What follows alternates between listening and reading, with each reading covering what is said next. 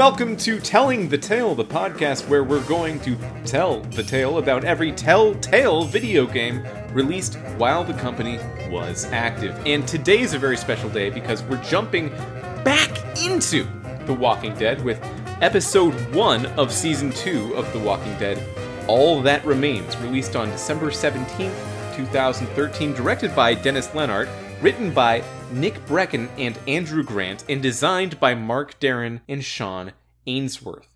But of course I couldn't do it alone. You think I'm a Superman? I can't do that alone. I have to have my good buddy Dustin with me every time. Dustin, how are you? You know, Mitch, all that remains is to introduce myself. Hello. I'm doing good. How are you? I didn't even know you were going to do that, but I did all the preamble up front for once, and it became more true. That's true. That's all that remained. Because we got everything else out of the way. Yeah. Dustin, how are you really, though? I'm doing dandy. I just got done playing Banjo-Kazooie with my good roommates, and that's always a good time. Always a good time. All of you are so good at that game. I know, right? We all really brought our A game. For listeners who don't know, I watched them play it on Twitch, and they weren't very good at it.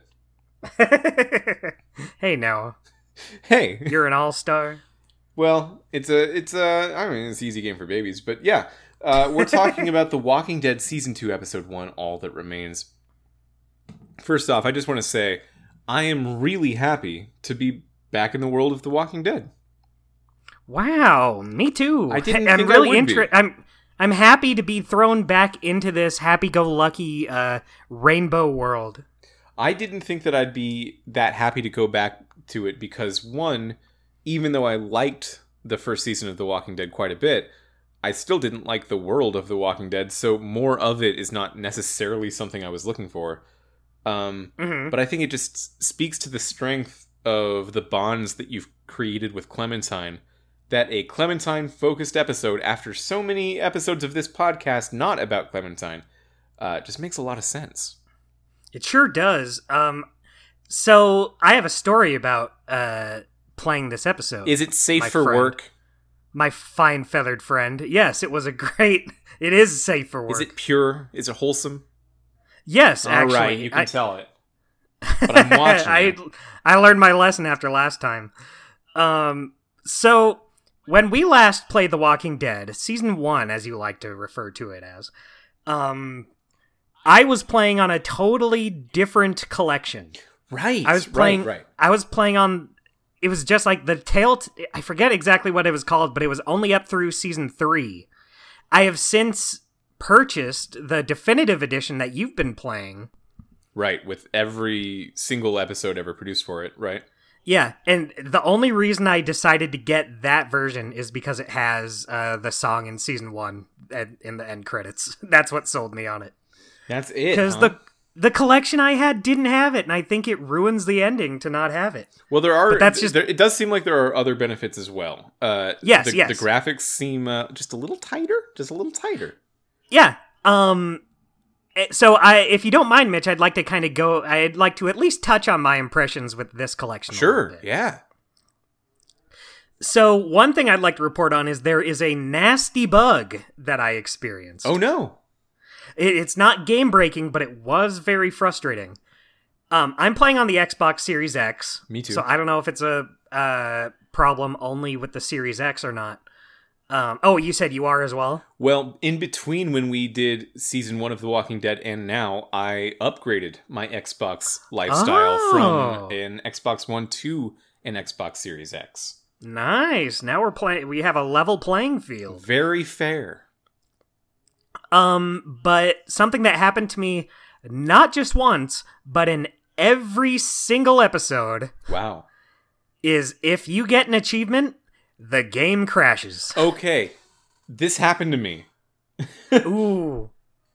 Why does this happen to you I have no idea why it happens, but I was determined to get to the bottom of it. Because at first I didn't know what caused. I didn't know if it just crashed whenever you reached the results screen or what. Yeah. So I did an experiment. I just copied my save file over, Because the only achievements in this collection are if you finish an episode, so it just crashes right when you finish an episode. Yeah, not that bad of a crash. Yeah, well, it only really sucks for episode 5 for me with the credits and the post-credits scene. Oh, sure. But yeah. But I did copy my save file, and I found out it must have something to do with the achievements popping up, because I saved it near the end of chapter 4, and it did crash on me when I finished it on the first file, but then I redid the ending on the second file, and it didn't crash. So I do think it's something to do with the achievements popping up. Well, so in my experience with this, I only played this episode on a Series X, and it did not experience this on an Xbox One. That's why I think it's only Series X. So when I got the achievement for finishing this episode, I was looking at like the choices screen, and then it crashed. Then it crashed, but then I just booted the game up again, and I went back into the episode, and then it put me exactly in the right place again, and then it just played the credits normally. I didn't have to change save files or anything. It does not do that for season 1 though. It just doesn't let you see the credits. I hope it stops happening. Well, like I said, I guess it's tied to the achievements, because when I replayed the ending of that episode, it didn't crash. Is it I guess kind of like backward compatibility problem? I mean, it's an Xbox One game, so maybe that's such a weird. I've never experienced that with any other games, but yeah. I guess once you beat it the one time and get that achievement, it's like fine, but it is annoying the first time. Yeah, I think. But it sounds like for Season 2, it works better because it puts you right at the credits when you load it in. Season 1, it didn't do it. It just pushed you on to the next epised. Well, maybe I just got lucky or something. But the thing... No, because that happened with me today, too. You load it back up with Season 2, and it plays the credits in Season 2, but not Season 1. So that's annoying. But overall, I do like this collection. But I feel like it really made me realize I just don't care for the graphic black setting. When I was watching videos of it, I was kind of like, okay, well, some scenes look okay, some scenes don't. But I feel like it kind of does the game a disservice, especially Season 2, because it has some really nice colors in these locations. I think that it's not great if some parts of a game look fantastic and others look bad. You just want the consistency. Exactly. Even if the consistent thing is like slightly worse than optimal. Yeah, so I just decided to leave them off. I think it's fine since, these games weren't made with graphic black in mind, so you're still seeing, besides some tweaks they made for this collection, you're seeing the intended look for it. It's different if it's like a game that was put in for when it first released. Like Season 4, I'll probably play with it. Yeah, Seasons 3 and 4, I'll probably do it, or I'll at least... I'll at least like play around with it. It might not even be an option for those. It might just be only that. How it is. I haven't checked it out. I don't know for sure. But I could see that being the case. Someone, one of our mutual friends, and I believe a listener of the show, but maybe don't hold me to that, asked me if the Definitive Edition collection is the best way to play The Walking Dead. And I told them yes. Even if it has these glitches, even if it has all this other stuff that's weird and just impacts everything, all of the versions do have a ton of glitches and have weird stuff that impacts everything.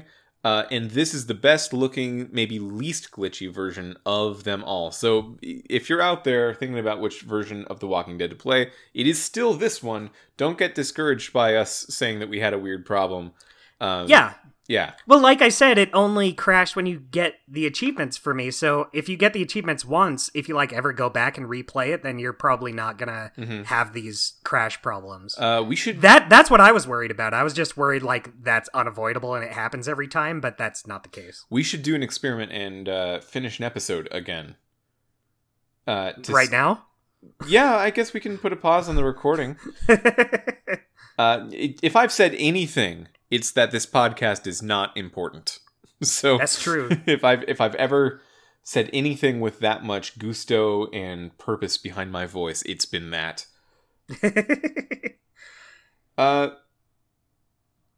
Yeah, but otherwise, do you like the collection?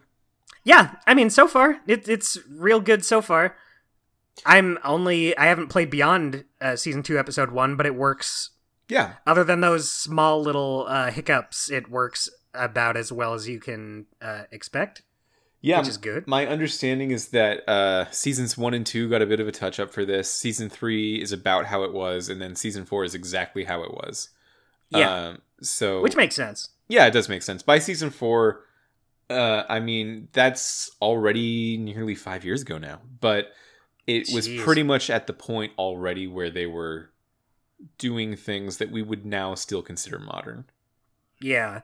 This is only slightly related, but I thought it was neat. Aren't the same people who released the last season after Telltale died? I think those same... Skybound, right? Mm-hmm.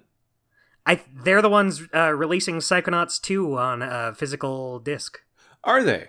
Yeah. Cool. Yeah. I mean, I thought it was... Is that true? Is that the same Sky company? I hope you don't mind, but I'm just going to double check that real quick. Yeah, I'm pretty sure. I could totally be wrong, but I'm pretty sure they're the same. I believe you, but I just want to definitely... Because we don't want to mislead our listeners. I would hate it. Yeah. Double Fine announced... Okay, it's impossible for me to find out. But Skybound is the company created by the creator of The Walking Dead to house the rights and stuff of The Walking Dead.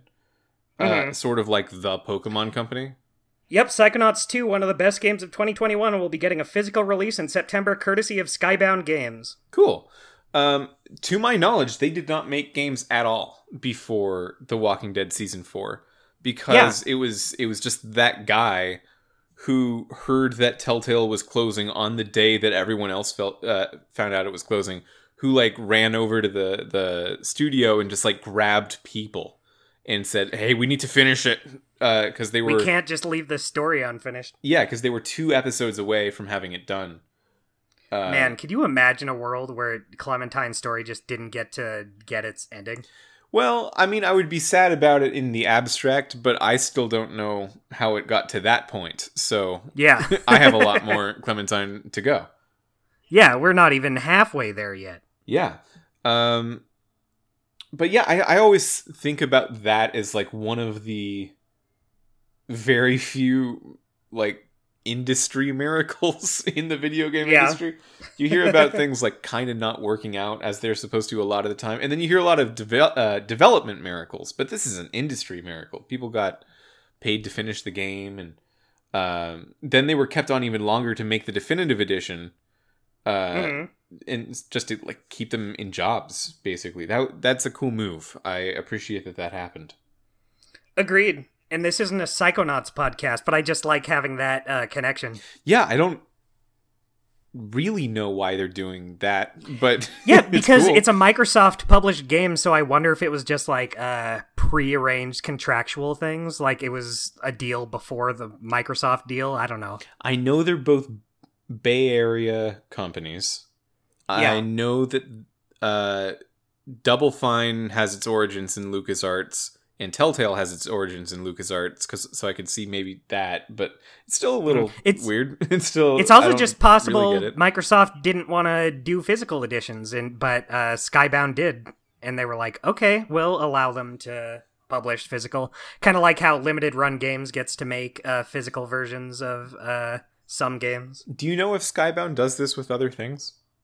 I don't think so. I could totally be wrong. The only reason this one was even on my radar is because it's Psychonauts 2. So it's possible they just published other games I don't know about. This is good podcasting where we both kind of don't know what we're talking about. And if there's other examples that we could easily find out. It's relatable to the listener because we're all on the same page unless they know. Unless they could know what we're talking They could about. definitely know because... It would not be hard to beat our amount of knowledge on this, I guess. That's true. What did you think of the episode? I liked it. I liked it, I think. Yeah, I would put it there. I don't feel like it's as strong a start as season 1, but there is a lot I do enjoy about it. Not nearly, right? It's a very sort of flaccid kind of start in a lot of ways, which feels rough to say, and I don't mean it that negatively. But I get what you mean, though. Not a whole lot really happens, and there's like a lot of moments with Clementine just alone. It's a very short episode, mm-hmm. and it's not especially packed. Mm-hmm. It really is just getting the ball rolling. Dustin, I'm going to put a minute on the clock, and you got it this time. Okay, say when. Now. So it starts out with Clementine, Omid, and Krista. They go in the bathroom. Omid gets killed by a girl in the bathroom. 16 months pass. Clementine and Krista are in the woods. They get attacked by scavengers. Clementine and Krista get separated from one another. Clementine goes into the river, and then she ends up on the shore. She explores the woods where she finds a dog that she kills, and then she gets found by some people from a cabin. They take her to the cabin, and there's other people, and they don't like her. They lock her up thinking she was bit by a walker when she was actually bitten by a lay dog. But, so Clementine needs to fix up her wound, despite their best wishes, and then she tries to get along with the group, and then she goes fishing with two of them, and then walkers attack, and that's the end. Yeah, I think that is a good synopsis. Clearly, we're going to have to talk a lot more about these characters in the cabin. Yeah, we can talk a little bit more about them. Just a bit. And Krista is... It seems like she's going to be a more pivotal character in this season than in season 1, at least from the outset, from my perspective, having not played this season before. Mm-hmm. And that's a cool angle, because I didn't expect that. In fact, season 1 ended with Lee telling Clementine, "Go find Krista and Omid. It'll be good."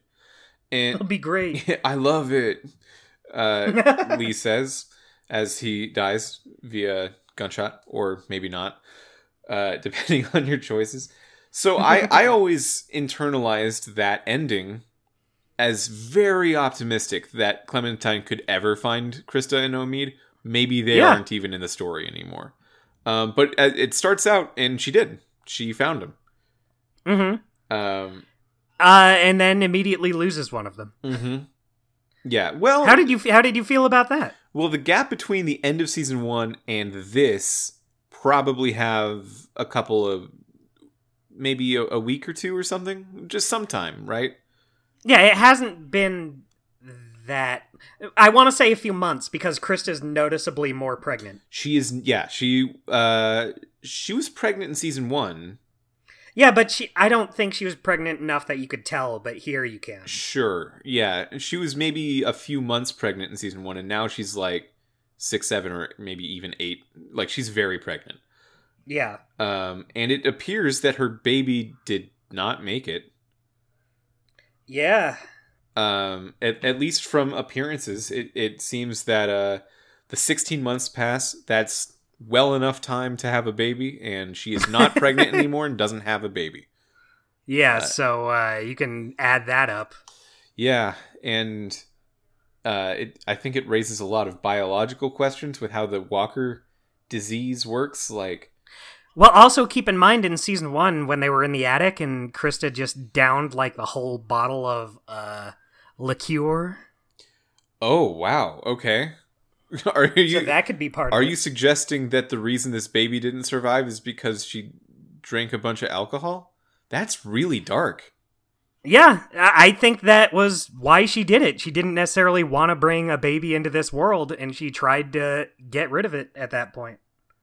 Whoa. But it's pretty dark. Yeah, no, I hadn't considered that angle. There's a lot to think about there.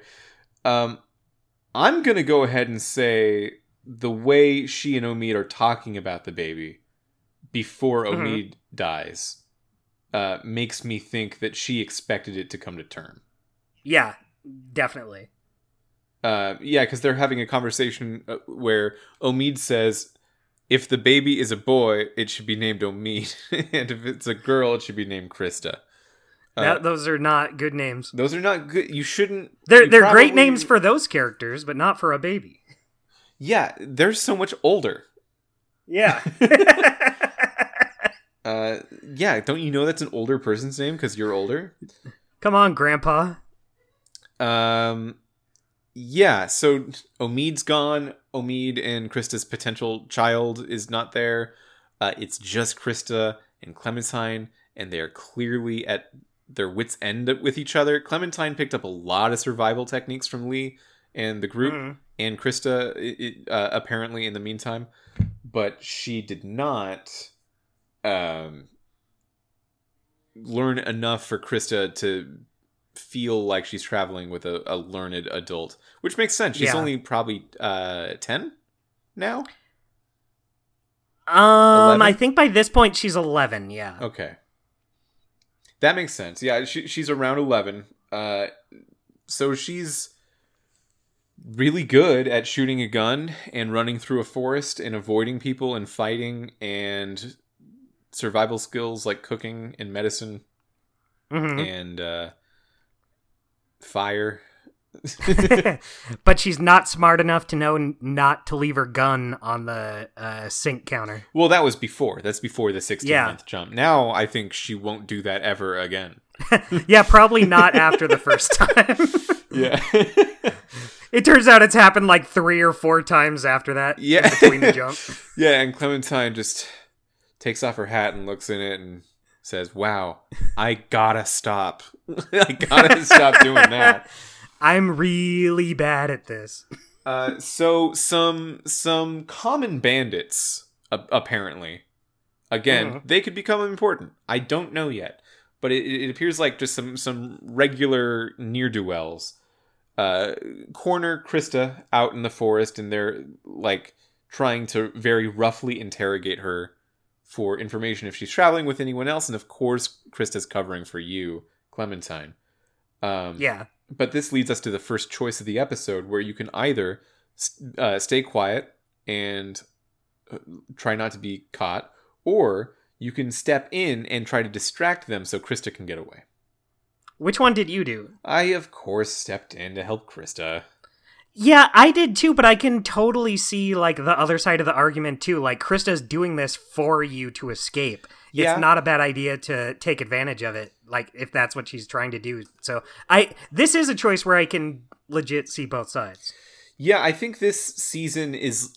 if this episode is trying to do anything very different than season 1, I think what it's trying to do is just push... in season 1... you maybe wanted to make hard decisions that would exclude others and be bad for other people, but they would be good for you because you're scared and like you're not used to this. Yeah. And the game was trying to sort of steer you a little bit toward, especially with Station Wagon Guy in the end. Like, hey, pay attention to how your decisions are affecting other people. Yeah. Because they continue to matter all the time. And what this season, just from this first episode, it might go a different direction, but from this first episode, it is trying to say, like, okay, that was cute, but, like, we need to do hard things now. We need to do really difficult things. Yeah. And it's... boy, you're gonna have to. Yeah, and I think starting with this choice is like, okay, let's see how much you remember from that first season of, like, are you going to be a nice guy right here? Because it might not work as well every time this time. Yeah. I like that. Yeah, it's a new angle. It's kind of like we explored one binary, so here's the other binary, which makes me a little nervous for seasons 3 and 4. Like, okay, I don't know what ground you're going to cover now, but... what else can you possibly do? Yeah, but I like that. So we both stepped in to save Krista then. Yeah. Here's a question for you, Mitch. Okay. When you are trying to light the fire, what did you burn to light the fire? The log. Yeah, good man. Why would you not? my friend Adam, my roommate Adam, It's who's always both Adam. of our friends, Like, I always say, why would you not do it? And then you're like, okay, well, Adam. he didn't see the log. Oh. Yeah. That'll get you. So the alternative to using the log to light the fire is you have some pictures in your backpack that are very sentimental and you can burn if you don't see the log. One of them is a photograph of Lee, which of course no. One of them was a drawing of Duck and Duck's family, and I thought maybe. Which you wouldn't want to burn it, but if those were like the two choices you had, that would be the one. I'm not so against letting Clementine forget about Duck's family.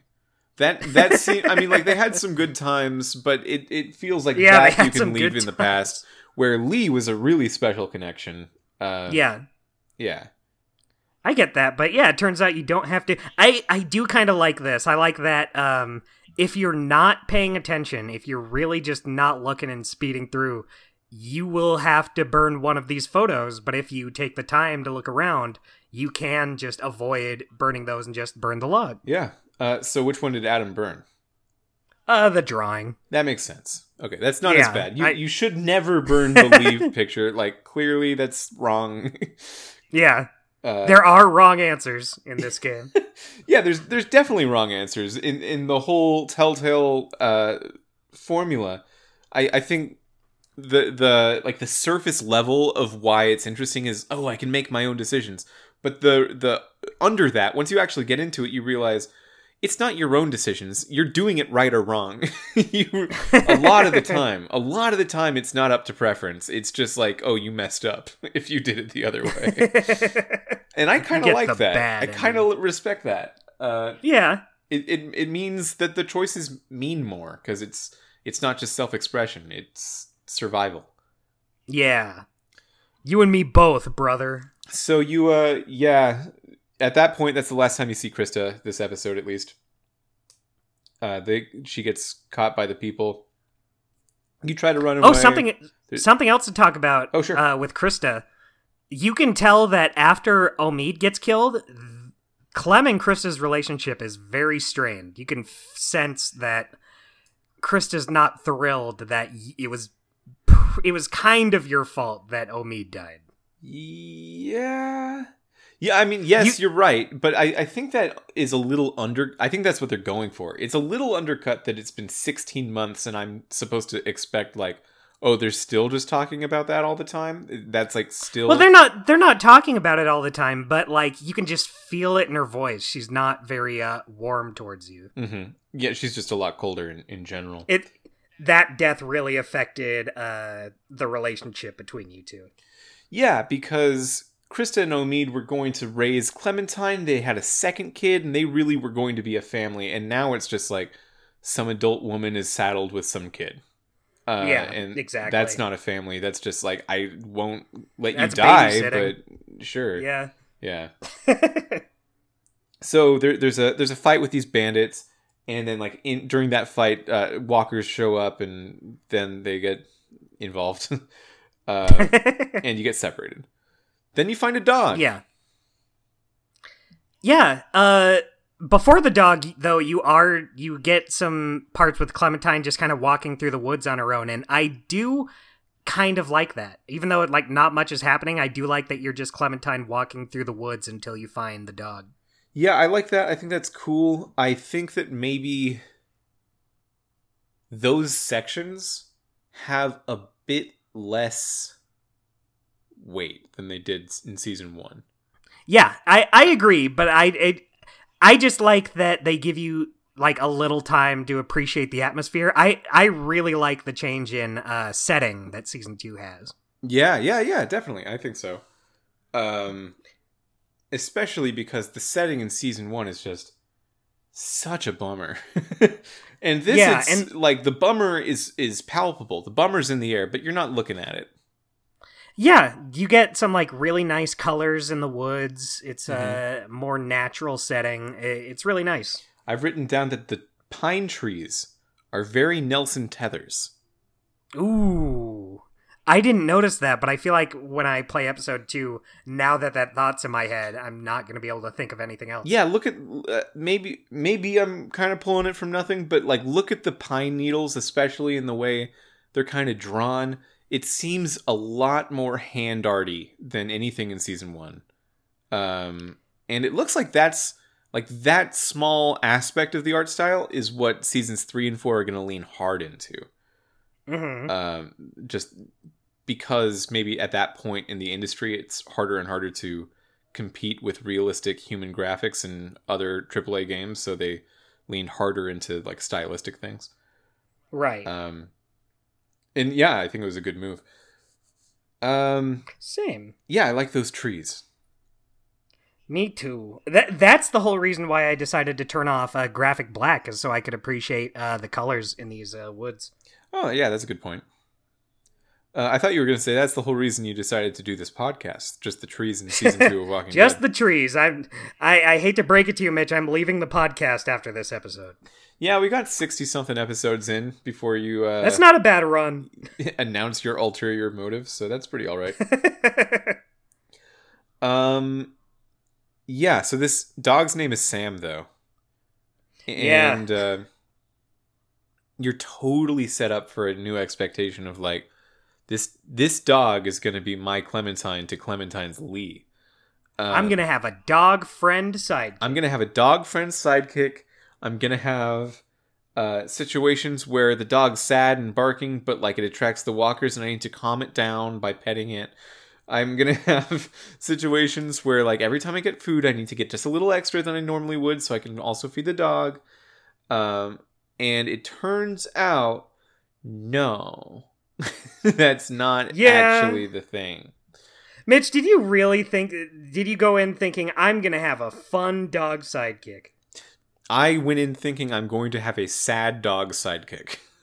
Oh.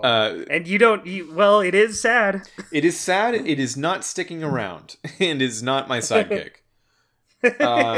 Yeah, no, I definitely thought when they showed this dog, they're like, okay, this is the like the pair dynamic of season 1 needs to be replaced with something. So maybe this is the thing. Now there's a dog and like the dog can solve puzzles or something.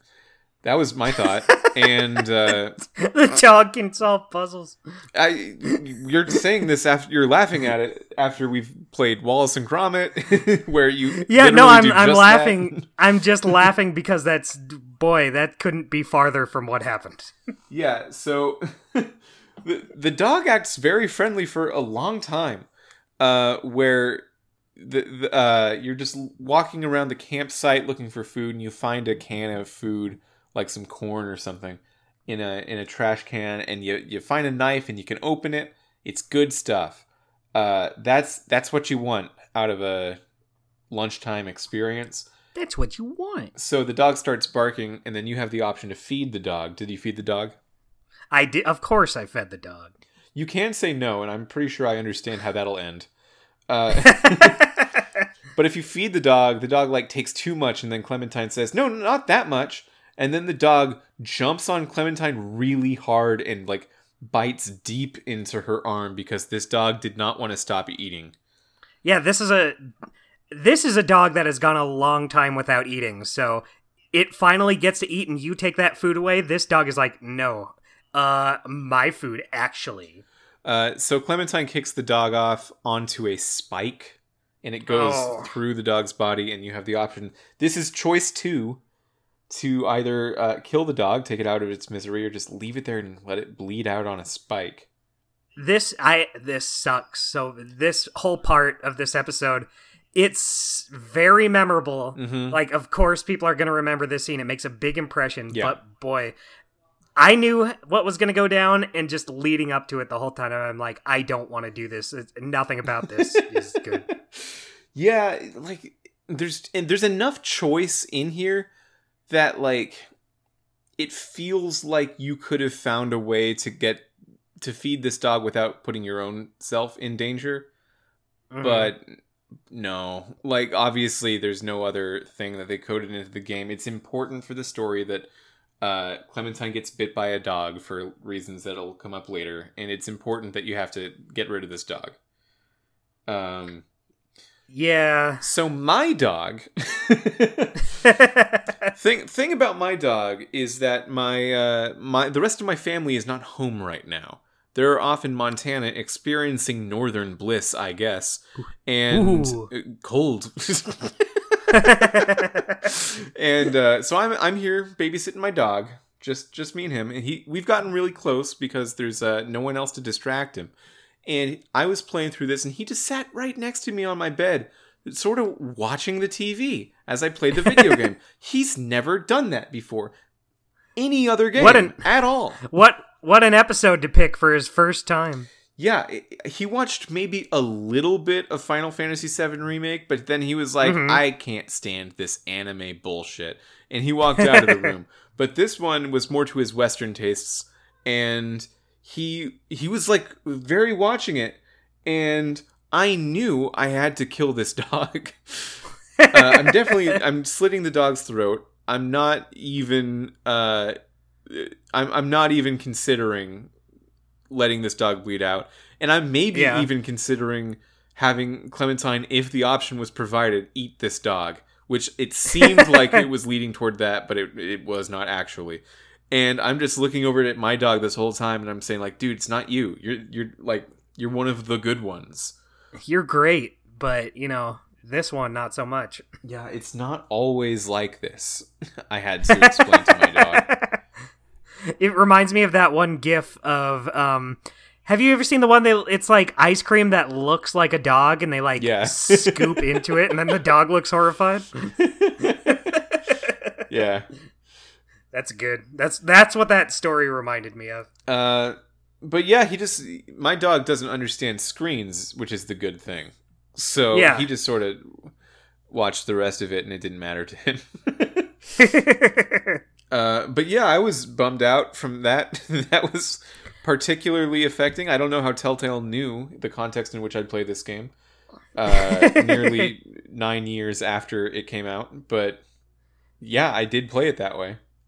They're going to be listening to this and say, yes, mission accomplished. That's the reason they shut down Telltale. They figured, looks like he's not going to go for it. We've been putting that ham steak out every weekend, and he just doesn't have a nose for ham steak. But yeah, boy, not... Like, I don't want to say I dislike it as in I don't think it should be in this game, because it's very affecting. But just the whole time leading up to it, I'm like, I don't want to do this. Yeah. Yeah. And then, like, when Clem slits the dog's throat, I looked away from the screen. I don't want to see it. Oh. I don't think they show it. I think she does it, like, off screen. Like, it does a close-up on Clem. Well, it shows it from, like, the other side of the dog, so you can't see the incision. But still, I don't want to see it at all. I was like, yeah. Oh. Yeah, and it makes such a very realistic dog dying sound. Yeah. Like that kind of thing. Oh, no, Mitch, I hope you're not dying. Not on purpose. Anyway, so after that, Clementine's got a real messed up arm, and she's found by these two nice people named Pete, and I don't know the other one's name. Luke. And she was attacked by a walker, and she was at her weakest when Luke saves her. And he's carrying her, and then all of a sudden he finds out she's bit. He drops her. Reasonable response after, seeing bites like this. But she's able to convince them, no, it's a dog bite, not a walker bite. I'm not. Well, she doesn't totally convince them, because they think it could be a lurker, which is why they lock her in the shed. Good point bringing that up. They say lurker. Yeah, I hate instead that. of walker. Everyone just has their cute little nicknames for them. Mm-hmm. I wish just one person would be like zombie. Just call them that. Well, the UI guy in episode 4 of season 1 is the guy that finally put his foot down and said, "No, this kid is a zombie." I've seen a zombie. This is one of those. If you guys aren't going to say it, I will. No, I think it's fair to say that you can definitely convince Pete, though.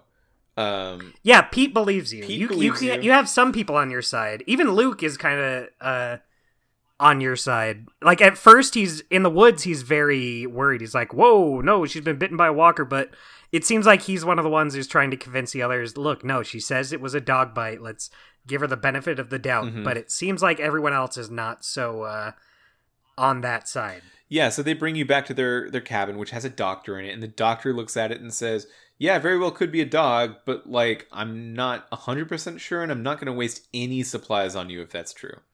Yeah, well, another thing is, they think you might be with someone.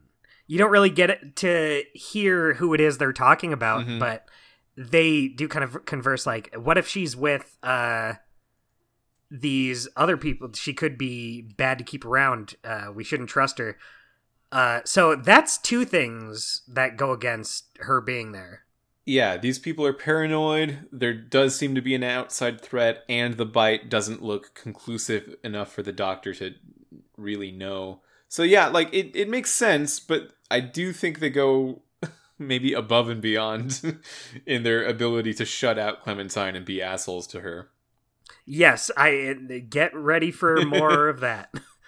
I think if you have a doctor, you should be able to know the difference between a dog bite and a zombie person bite. Yeah. I think for one, just the mouth shape and, like, tooth depth are... Yeah. I could figure it out, I feel. I'm not a doctor. Yeah, same. I feel like Carlos is not a very good doctor. Well, he's probably better in other areas, but he's definitely not in this area. Yeah, he's actually a doctor of jazz. Yeah, they always keep cutting him off before he could say that. It's about the diseases he doesn't cure. One thing I really liked is that I was starting to get this feeling that I would sometimes have a lot in The Wolf Among Us, that I brought up on the podcast, which was just, I know what I want to do, I know what I would do.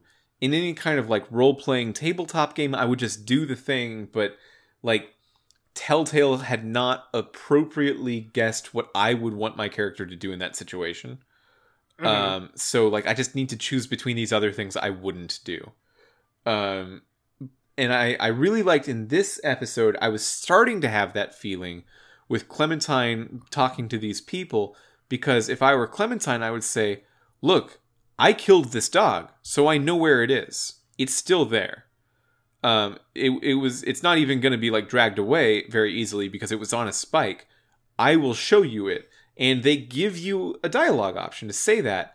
Of course it doesn't work because Luke says it's too dangerous, but I believe that excuse. Unlike some of the problems I've brought up with this in the past. I think that works really well. And that was very thoughtful. Even if at that point I think the game wants you to not be thinking about that option. Yeah. I like that you brought that up because that didn't even occur to me, but I totally agree. I 100% agree with you. It just never crossed my mind. Yeah, and, like, if you see the dog, you could just, like, grab its mouth and show, like, look at the shape of the teeth, and look at my arm. Yeah, you could shove your head up the neck and, like, puppet it. Anyway, they lock you in a shed. Yeah. They lock you in a shed, which you get out of pretty fast.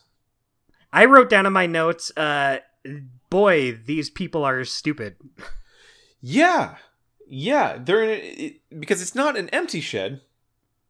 Yeah. It's a shed with, like, boards in the side covering up obvious holes that Clementine can sneak through.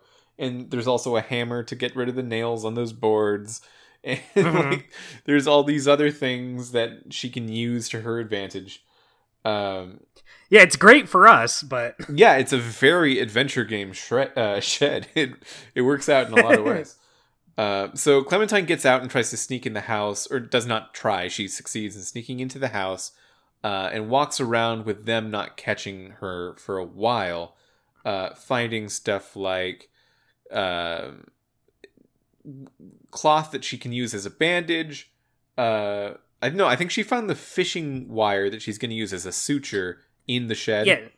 Yeah, she finds that in the shed, and then you gotta find the bandages and the peroxide. There was one other thing. Oh, the needle.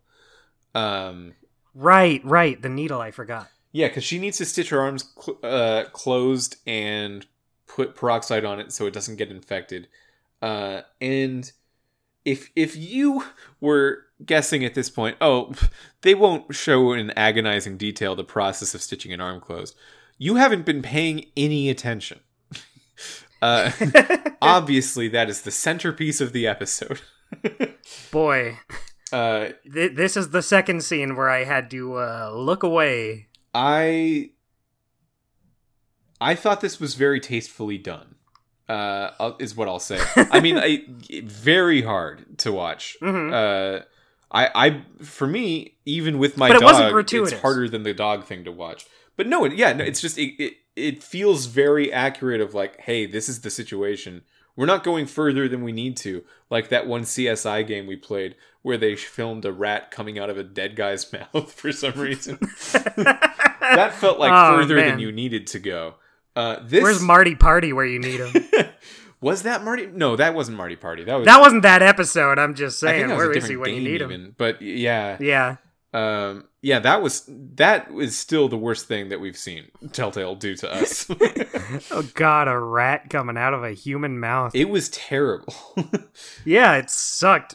But this was bloody and gory and uncomfortable, but it still felt like you're on the side of it happening because it's clearly the thing that needs to happen. So your emotions are toward it rather than away from it, which I think just makes a world of difference in whether or not it's fun to watch or play. Fun is maybe not the word, but fun is not the word I would use, but mm-hmm. I totally agree that I totally agree that it's tastefully done and it's a memorable scene. It like killing the dog, it leaves an impression. So all of the stuff is pretty easy to get except the peroxide, for which you need to talk to Sarah. Mm-hmm. Sarah looks your age, but maybe twice as tall. Well, so if you have a conversation with her, we learn that she is 15. She thinks you're the same age, but you're not. Oh, I didn't get that from her. Okay. Yeah, she's a few years older. I think I got some other dialogue from her. But, with the promise of friendship, and you can tell that maybe Sarah's, she's maybe not entirely neurotypical. With the promise of friendship and just implying that you're the same age as her, you can get her to give you the peroxide. Mm-hmm. So then you go back to the shed. Or, no, I'm sorry. Oh, well, something else happens in the cabin as well. Okay. When you're looking in the bathroom for the, what do you get needle. In the bathroom? The needle is what you get in the bathroom, yeah. You hear someone coming, and so you have to hide in either the closet or the shower, and it's Rebecca, who is also pregnant, but you learn that it might not be her boyfriend Alvin's. Boyfriend or husband, they don't really say, but she says, please let it be his. And Clementine, you have the option to take advantage of that later. You do. I did. It was a little spicy. Yeah. It's great. That's so good. Yeah. But so Clementine learns something out about Rebecca, and then, she can move on. To me, that felt a little like, Telltale, I don't care about this character yet.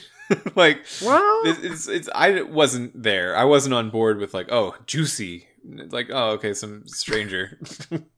some rando. Well, we'll just have to see how the season goes. Okay, yeah, I mean, we can get there, but I'm saying for now, it's like, oh, don't you think, who do you think the baby is? Like, I just met her. I don't care. But, I mean, maybe later it'll be important, but, so then you go back to the shed, you do the agonizing act of sewing your arm closed, and while you're doing that, a lurker, comes through the hole in the shed that you escaped from and you need to like fight it while you can't even use one of your arms, and you're fading out fast, but you do manage to hook them on an anchor. Yeah. And then beat its head open with a hammer. Yeah. You're pretty badass Clementine right now. You're like in Clementine's most enraged form. Definitely the furthest we've ever seen her go. Which makes sense because her life really is the most on the line as it's ever been. There's so many things that can go wrong here. She can be killed by this family. She can be killed by the walker. She can be killed by the infection. She can be killed by the blood loss. She could be killed because she starves in a locked shed. There's so many things, and she's just sort of working through all of them one by one in a very adult way, and makes me sad. It makes me sad how just how adult she's become so fast. Yeah, it sucks. Mm-hmm. Here's a question for you, Mitch. Yeah. Throughout this game, how do you try to... I feel like I already know the answer to this, but how do you like to play Clementine here? Do you like to keep her kind of the nicey nice girl she was, or do you give her a little bit more of an edge? I definitely give her a lot more of an edge. That's interesting. That's what Andrew does. Yeah, because with Lee, again, this is sort of an inversion that just happens very naturally between Lee and Clementine, where Lee is assumed to be terrible because Lee did murder someone in a crime of passion. Mm-hmm. And the more people that find out about that, the more they realize, like, wow, we probably should not trust Lee. But Lee is also just a good guy that tries, with that one exception, to do right by people all the time and be very soft and nice. Right. And Clementine is a very soft and nice person at her corest of cores, but needs to not be that in order to survive. And she needs to not be that like every day. Yeah. So I'm gonna let her be nasty when she's got to be nasty to survive. Not just because, but I think that she's... Well, at this point, it has been well over 16 months since the whole thing started. So she's not going to be especially young feeling anyway. You got to grow up so fast if you're dealing with this all the time. Uh-huh.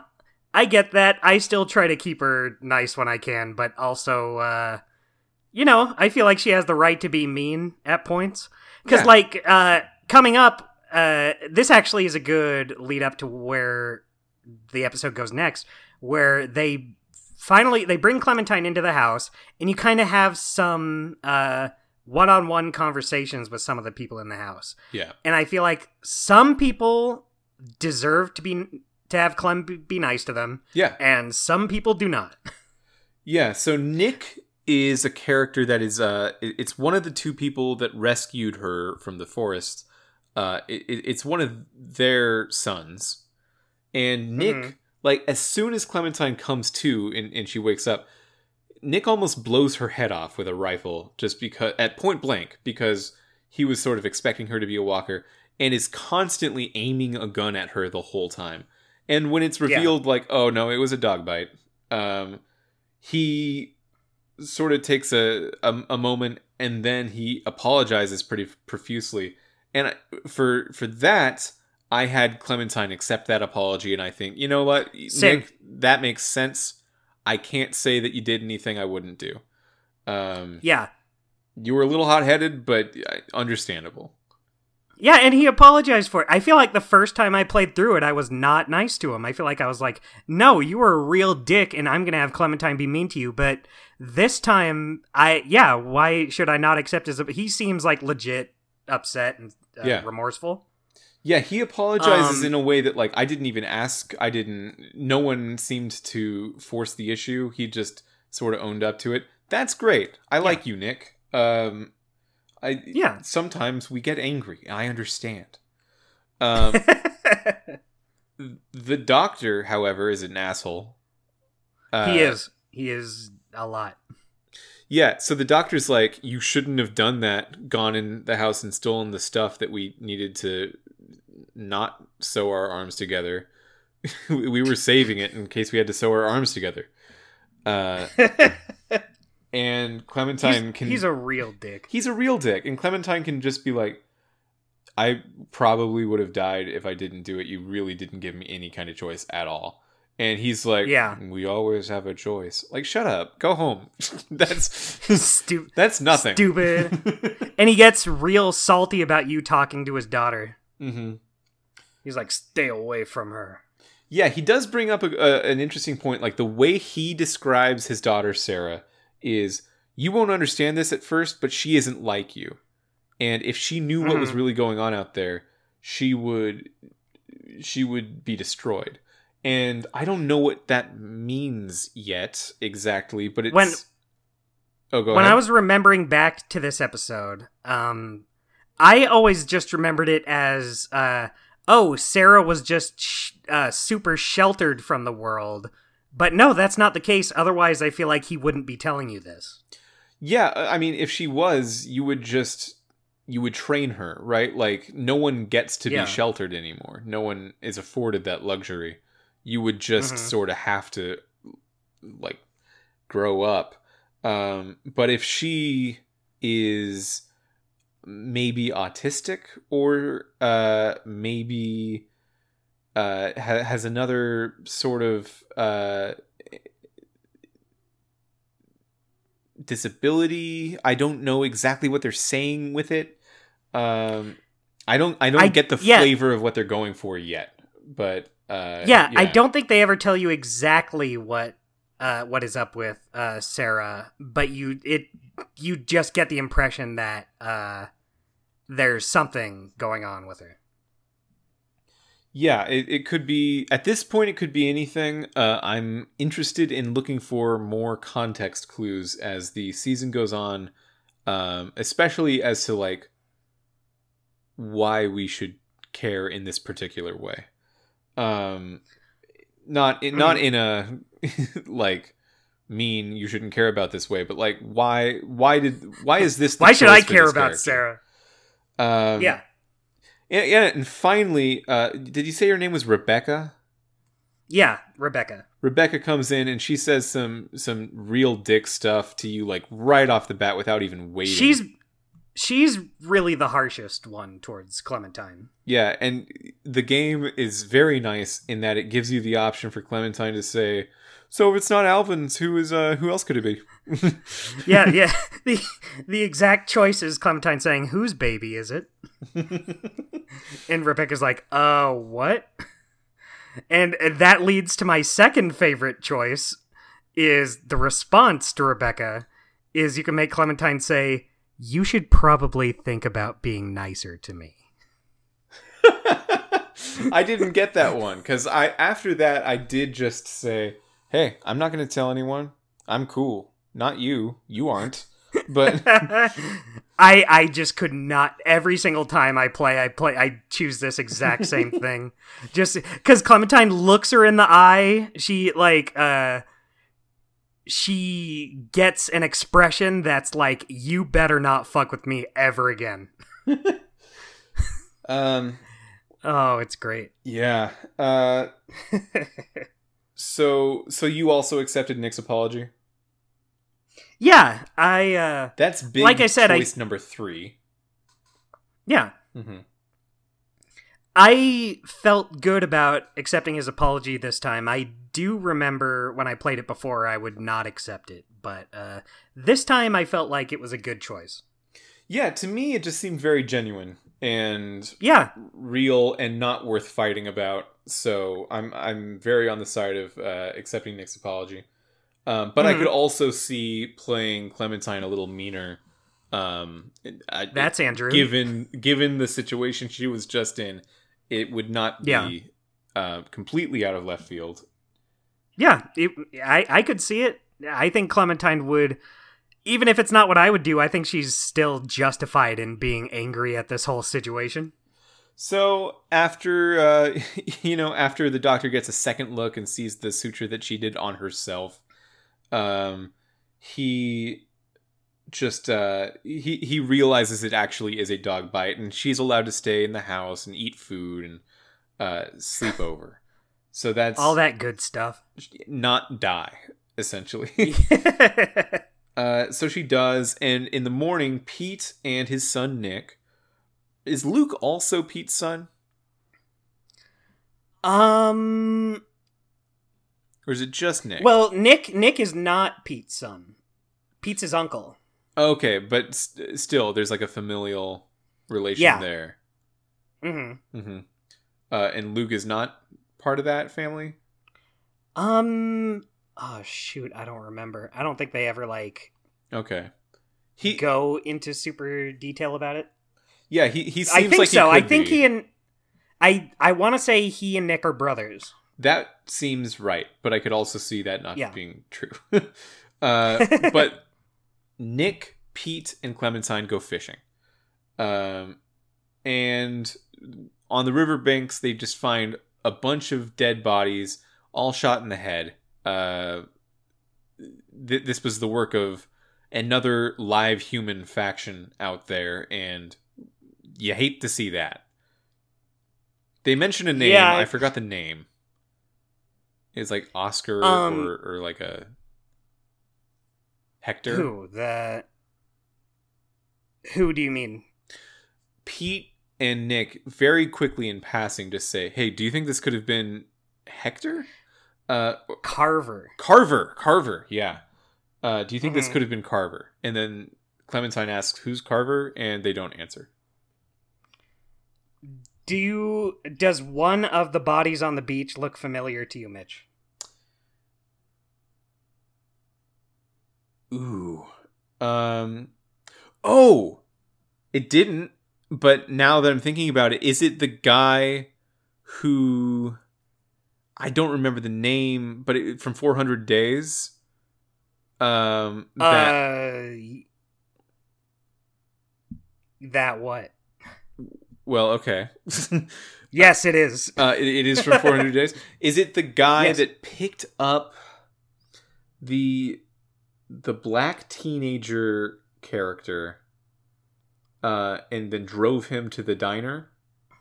No, it is Roman from Shay and Becca's story. The bald guy with the biker jacket. Basically like the guy in charge during that story. Oh.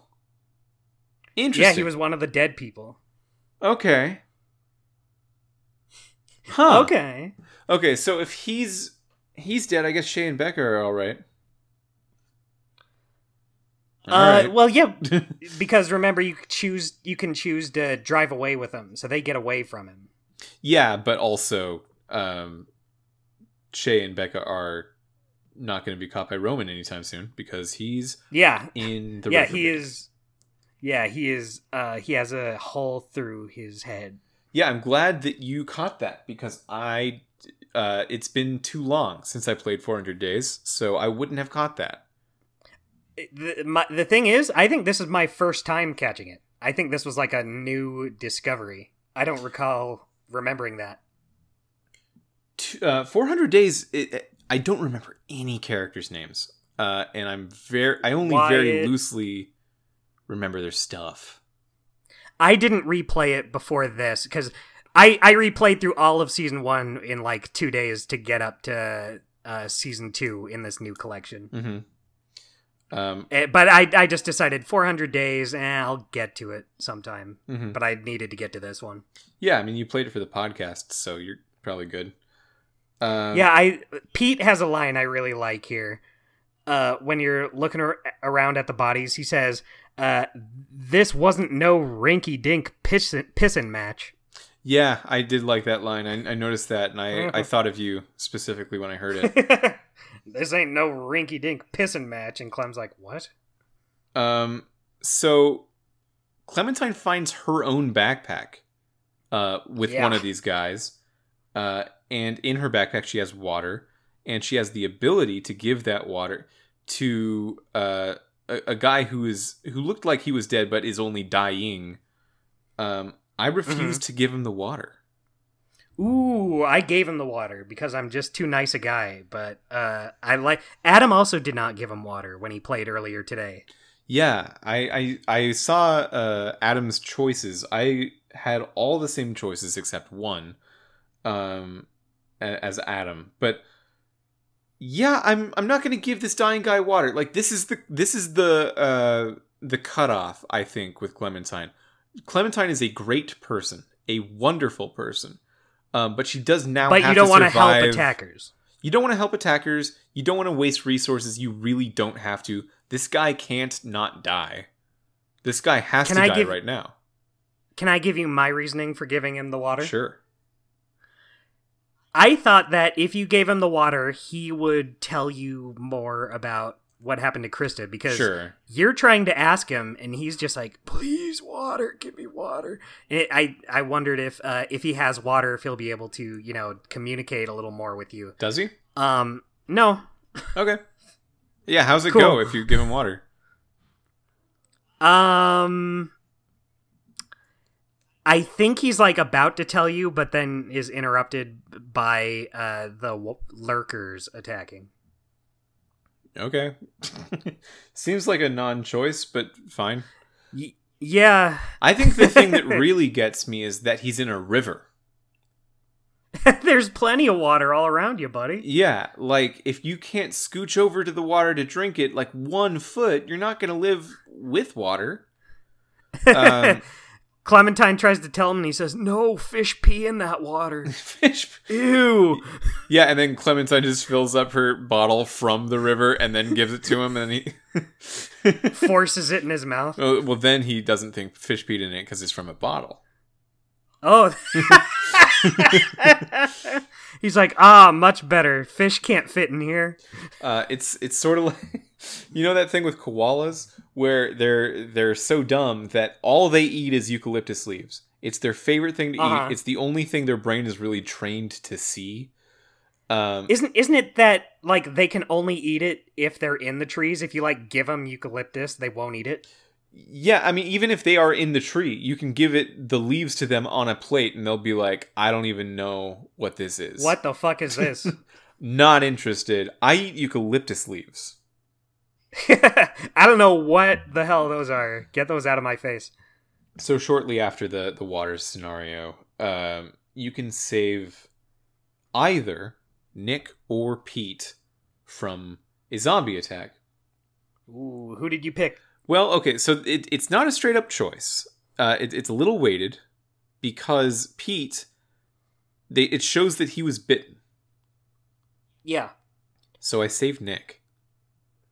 Oh, I picked Pete, so we're gonna have a difference next episode. Yeah, I've never seen what happens if you pick Nick. That's very interesting because I think this is just the realist survival mode Clementine, where Pete was great. Pete was like the only person in your corner, so you want to save Pete so bad, but like, yeah, he was straight up bit by a walker. I feel like that is a good way to kind of balance the options. Yeah, because you want to help Pete, like you said, he's the one who was nice to you, but yeah, his fate's basically sealed. You know that it has never worked cutting off a limb, slowing down the infection, trying to treat it. You've seen Duck and Lee and everyone else you've ever cared about die horribly because of this problem that you just can't work around, right? It's right. Too big of a wall.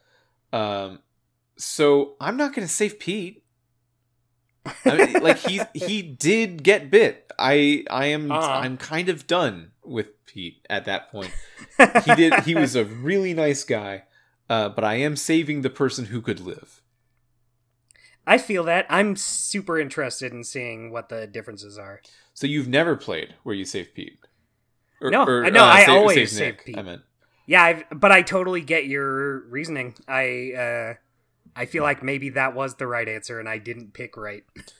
Well, you got him next time, Tiger. That's true. Does Nick die if you save Pete? No.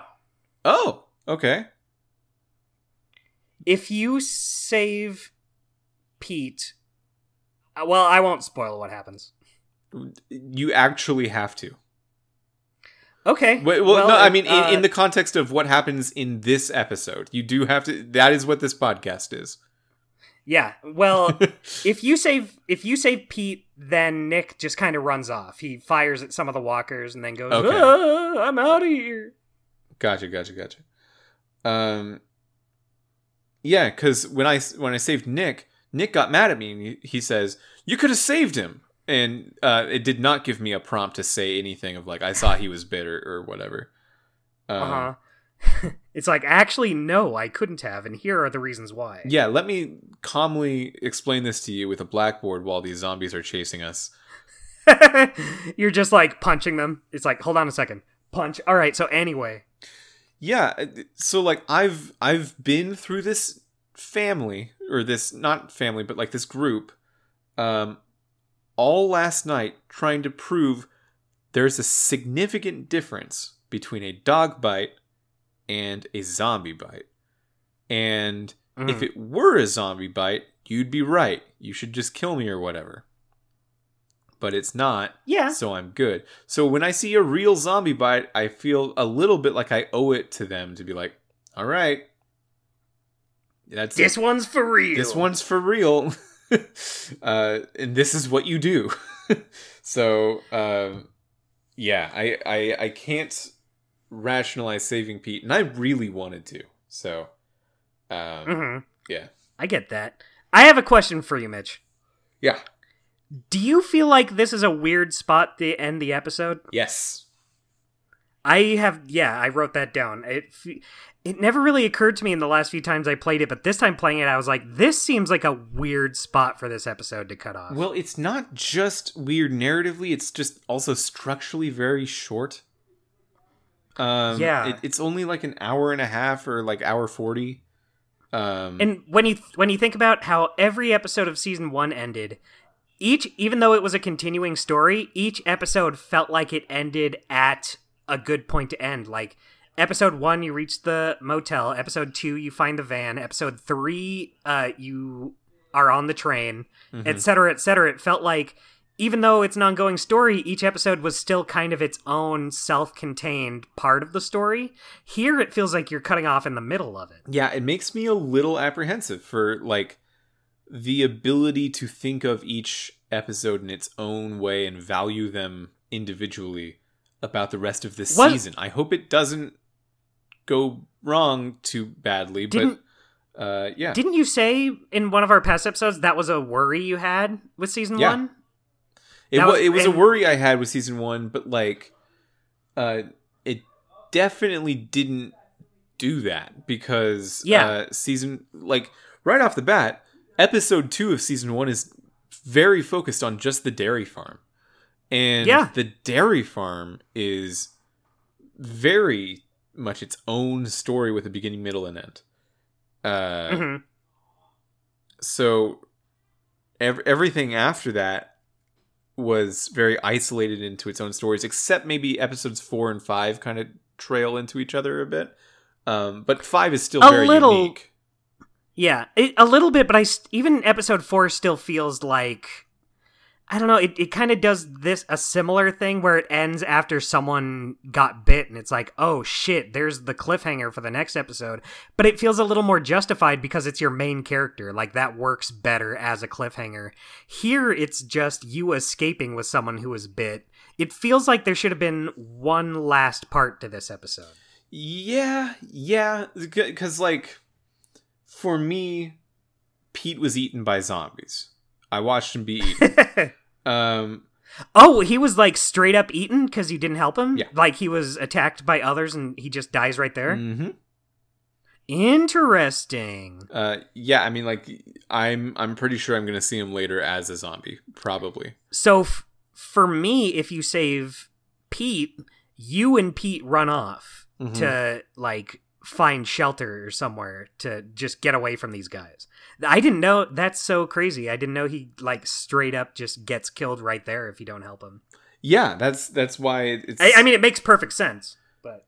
Yeah, like he was wounded already, so if you don't help him, he has a really hard time mobilizing away from the zombies, and they kind of just overwhelm him. Yeah, exactly. Yeah, because like I just watched a guy get eaten, and then me and his son are just like Home Alone, hands on the face, screaming "ah!" and then that's the Clem end looks of the at the episode. screen and says. Clem looks at the screen and says, well, that just happened. It does feel like a that just happened ending. Except, like, this episode already had, like, 3 better moments to end on. Like, that dog moment, the suture moment, the... even just, like, going to sleep in the house feels maybe more sensible. Yeah, like, that feels like it would have been... an end to that story, and then you could maybe start the next episode on the next day. Yeah. If it was already too short, you couldn't go shorter than that. Maybe, like, you see the backpack, and then Clementine's eyes go wide, and then that's the end of the episode. I don't really know why it ended how it did. But it's fine. I agree. That would have been a better cliffhanger spot. It's weird, but, you know, it doesn't, like, damage the episode. It just kind of makes you think. Yeah. And then you get a song in the credits. You do get a song. That song's good. It's a good song. I was kind of thinking it's weird to do a song for like the first episode.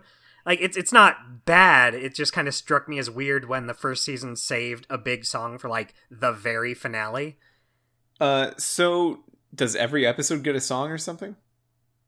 I don't remember. I think at least a couple others do. Interesting. Cool. Yeah. Should we head into our segments? I think, Mitch, we should go into our segments. Okay. My golden moment was the Stitches. That's a good one. That's definitely it's so cool. I think this episode has a lot of possible golden moments in it. For as short as it is, you have like that and the dog. Yeah. You have a lot of moments to pick from. The bathroom. Neither of those are mine, though. The bathroom. But continue about the Stitches. What did you like about it? Oh, it's just good. There's a lot of visual effects on, like, the aurora on the outside of the screen, trying to put you in the perspective of, like, oh, I'm not even seeing clearly. It hurts so bad. I'm losing blood, and I have to very forcefully push this needle through my skin twice every time on the left and right side of the stitch in order to pull it together. And yeah, it really puts you in Clementine's position in a visceral way, which is sometimes very difficult for video games, because think of just how many video games where you take damage and how it never matters and it never feels emotional. Yeah. But here you really feel it. Mm-hmm. You know what? So you were talking about how like the screen kind of blurs while she's like kind of losing it a little bit. I feel like I was like actually a little worried when that happens, when she's like being attacked by walkers.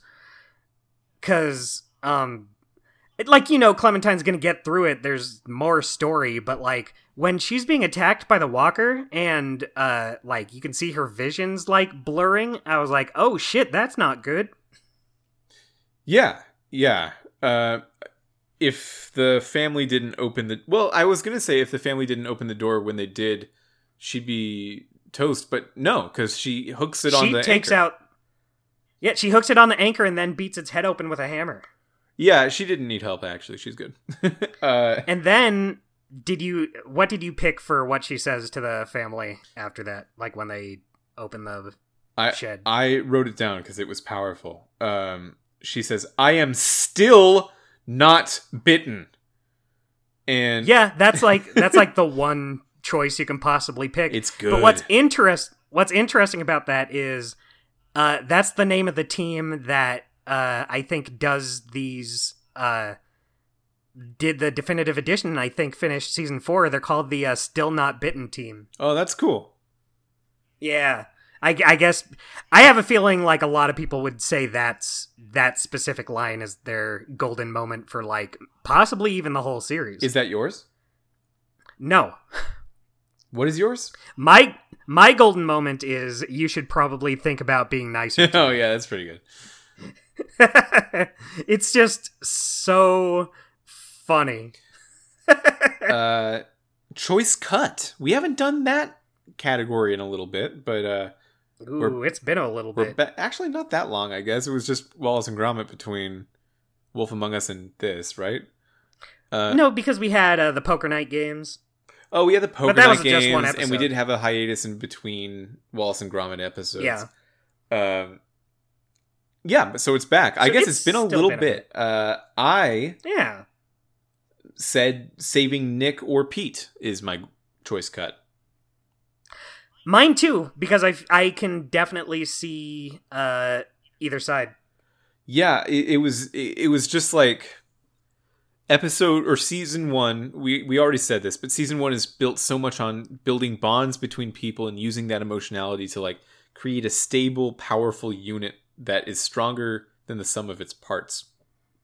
And season 2 immediately is like, okay, but that's a little saccharine, right? Like that's a little sugary. Maybe we can be a little more reasonable about it. And that guy was bitten. So, and I can't argue with it. So it made me reevaluate the entire strategy that I was going into these games with. So that's definitely my choice cut. Yeah, and I gotta admit, like, I did save Pete, but you convinced me to be like, maybe I should have saved Nick. Nick got mad at me for saving him, so I don't know. Ungrateful. Yeah. He doesn't know my whole backstory. He doesn't know my reasoning yet. I'll tell him. Yeah, so Nick does not die if you don't save him. Good to know, I guess. Here anyway. Makes me feel worse about the choice, but sure. Here in this... No, I think you made the right choice. All right. I'm here with you. I'm on your side. Weekly Guy. I put down it has to be Clementine after Clementine, all this shit she does. Easiest Weekly Guy for a protagonist in quite some time. Yeah, like whenever I'm thinking of Weekly Guy, I really try not to just default to the main character. Because, like, obviously they're going to be the most active in an episode, but that doesn't necessarily mean they should get it. But no, Clementine here definitely earns this spot, I think. I don't think I default to the main character or try not to or anything, because usually it just doesn't even feel like the main character. It's like Mr. Paneer or something. I didn't think we were going to be bringing up Mr. Paneer on The Walking Dead Season 2, Episode 1, but I'm glad you did. Yeah, Mr. Paneer or Snow, like that sort of character in the background, who just really pulls it all together and makes it feel... Sybil is a great character like that. Well, that's what I'm saying. I just try to keep it in mind. Don't be like... don't just give it to the main character just because like they have the most screen time and you see him do the most. But, yeah, I couldn't put anyone else in this spot this episode. Partially because no one else really deserves it at all. Yeah. I was trying to think, like, who could it even possibly be? Maybe Krista a little, but, like, probably not. Yeah, she's out of there after the first, like, 10 minutes. Yeah. Do you have an unweekly guy? It's been a while since we did. We kind of had a discussion that it's harder to do unweekly guys, but I have one. Yeah, do yours. It's Carlos. The doctor. Yeah. Because Rebecca is super mean to you, but... in a way where, like, I don't necessarily think she's 100% in the wrong for thinking this. Like, she's like, she could be a danger. She is probably not good to keep around. And I'm like, you're being really mean, but I get it. With Carlos, not only is he being mean, he should be a lot better at his job. He's a doctor. He should know that's a dog bite. Yeah, so we've given Weekly Guys unanimously to villains before. And, like, those are characters we don't like, but we really like the execution of them. And I think at this point I can't decide if I am just annoyed with Carlos because he's written well, or if I'm annoyed with Carlos because he isn't. So I need to see a bit more Carlos in order for me to like, okay, are you justified in doing whatever you're doing, or do you have a personality really? Because I am annoyed with him, but maybe I'm supposed to be, and I kind of am giving him the benefit of the doubt right now. Okay. My unweekly guy ooh, would probably be Luke, I think. Do you just tell me why you picked Luke? So Luke is nice. Like, you're supposed to like him. He's on your side. He's pushing for you. But he's kind of just nothing, because he's not what Pete's doing. What Pete's doing is, like, I'm putting my reputation on the line for you right now. What Luke is doing is just like, sure, yeah. Yeah, no, I'm on your side. Yeah, or not. You know, it's fine. I'll just be around. Whatever. I'll be the nice guy. Yeah, when everyone decides you're cool, I'll make you soup. And that'll be my contribution. But not until everyone else agrees. He's the soup guy. I'm not doing anything risky for you. I'm just sort of going to be nice, and as an 11-year-old girl, you're probably going to think I, a 22-ish looking guy, am attractive, because 11-year-old girls do that. Yeah, Clementine goes, "Eee, he's so dreamy." Yeah, they really broke the fourth wall a little bit when Clementine looked straight at the audience and said, "I would you?" And... Oh my god. Boy, something like that would totally ruin the Walking Dead story, but I would laugh so hard. Yeah. Like fucking Kuzco in Emperor's New Groove. Yeah. I love that. Did you by the way, I think yes. we're done with segments. Did you notice the kitchen had Benang? Yes, I did. I love that. Not much to say about it, but we noticed. It is Benang. It is Benang. Benang is present. I love anytime Benang shows up. Yeah. I didn't see any Benang, I think, in Wallace and Gromit. Maybe it was in a store shelf at some point. Oh, maybe. I might need to look at... I'm sure there's like a page that has all of them listed somewhere. I don't think so, because I tried looking into this before, and... No one's chronicled the Benangs? Well, it seems like there's such a divide in fandom between early Telltale and late Telltale. No one's really doing it the way we're doing it. So, the idea of like, oh, I remember that from The Walking Dead, or I remember that from Sam and Max, it doesn't seem to be crossing over that much. That is interesting. I know a lot of people do kind of prefer either old Telltale or new Telltale. I like that I'm kind of in a spot where I appreciate both. I like that you're in a spot where I'm forcing you to play them all. So you have to appreciate them both. Yeah, I mean, I'm glad you're getting a lot out of that. Yeah, no, I am getting a ton out of it, Dustin. Yeah, no, I'm happy to be playing these. Some weeks I'm happier than others, but I'm very happy to be a part of this show. Yeah, as much as this is an episode that, like, yeah, it was pretty good. I don't know if it was the best it's ever been, and certainly doesn't. In a lot of ways, it does not live up to the immense store in quality that season 1 had. It's still like perfect for this podcast.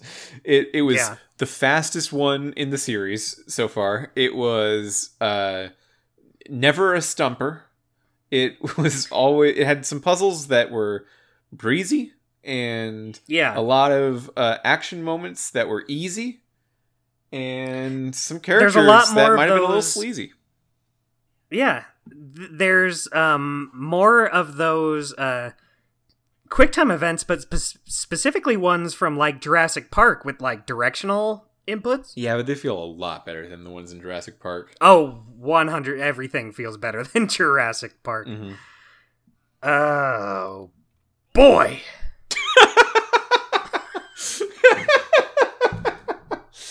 That's the show. We'll talk to you next week when we do episode 2. hold on, I have one more thought. Okay, I want to get out. I will say, talking about this episode and this podcast did make me kind of appreciate it more. Like, thinking about parts that really stood out. It's not the best episode, but I feel like I was a little more lukewarm before we started. And after kind of discussing its strengths, I feel like I like it a little more than I did before we started. Yeah, I think there is definitely a special sauce that we are not tasting anymore with Sean Vanneman out of there. Yeah. And sorry to kind of put it all on him. I know there's a lot of other people that are creatively responsible for the first season and the second season, and other people that left in addition to Vanneman. But I know that Vanneman is at this point we're kind of talking about like, well, how much do you believe in auteur culture? He had his name very prominently on season 1, and he famously left after season 1. And yeah, if there's something to that, I can feel it. Yeah, but it's I'm not very terrible. interested in seeing what. Yeah, I still enjoy it, and I enjoy season 2 overall for the most part, despite some fumblings. But I'm very interested in seeing what you think going forward. Mm-hmm. Because you just played season 1 for the first time, and this is your first time playing season 2. It's interesting that you get to kind of play both, not back to back, but definitely closer than a lot of people did. Yeah, well, maybe that's true. Maybe it's not, because season 1 ended in 2013, and this started in 2013, the same year. Are you serious? Yeah. Whoa. Huh. I remembered it being like a much bigger gap. That's so weird. No, they ended it. I'm pretty sure that's right. Yeah, they ended season 1 and they were like, well, we just made more money than anything we've ever done in the past combined. So Let's do season 2? Season 2 is now. It's right now. It has to be the biggest priority, and then it was. Yeah. The end of season 1 and 400 Days and the beginning of season 2 are all in 2013. That's insane to me. Well, still, I'm still very interested in seeing what your feelings are. The Wolf Among Us also started in 2013. Yeah, maybe that's what's throwing me off, because wasn't that between seasons 1 and 2? I think it was like alongside part of season 2. Okay. So it started between season 1 and 2's starts. Right. I think I should. But then there was some overlap. Yeah, it definitely seems like there was some overlap. Well, okay, that's been the show. Until next time. Thank you. We'll see ya. Goodbye.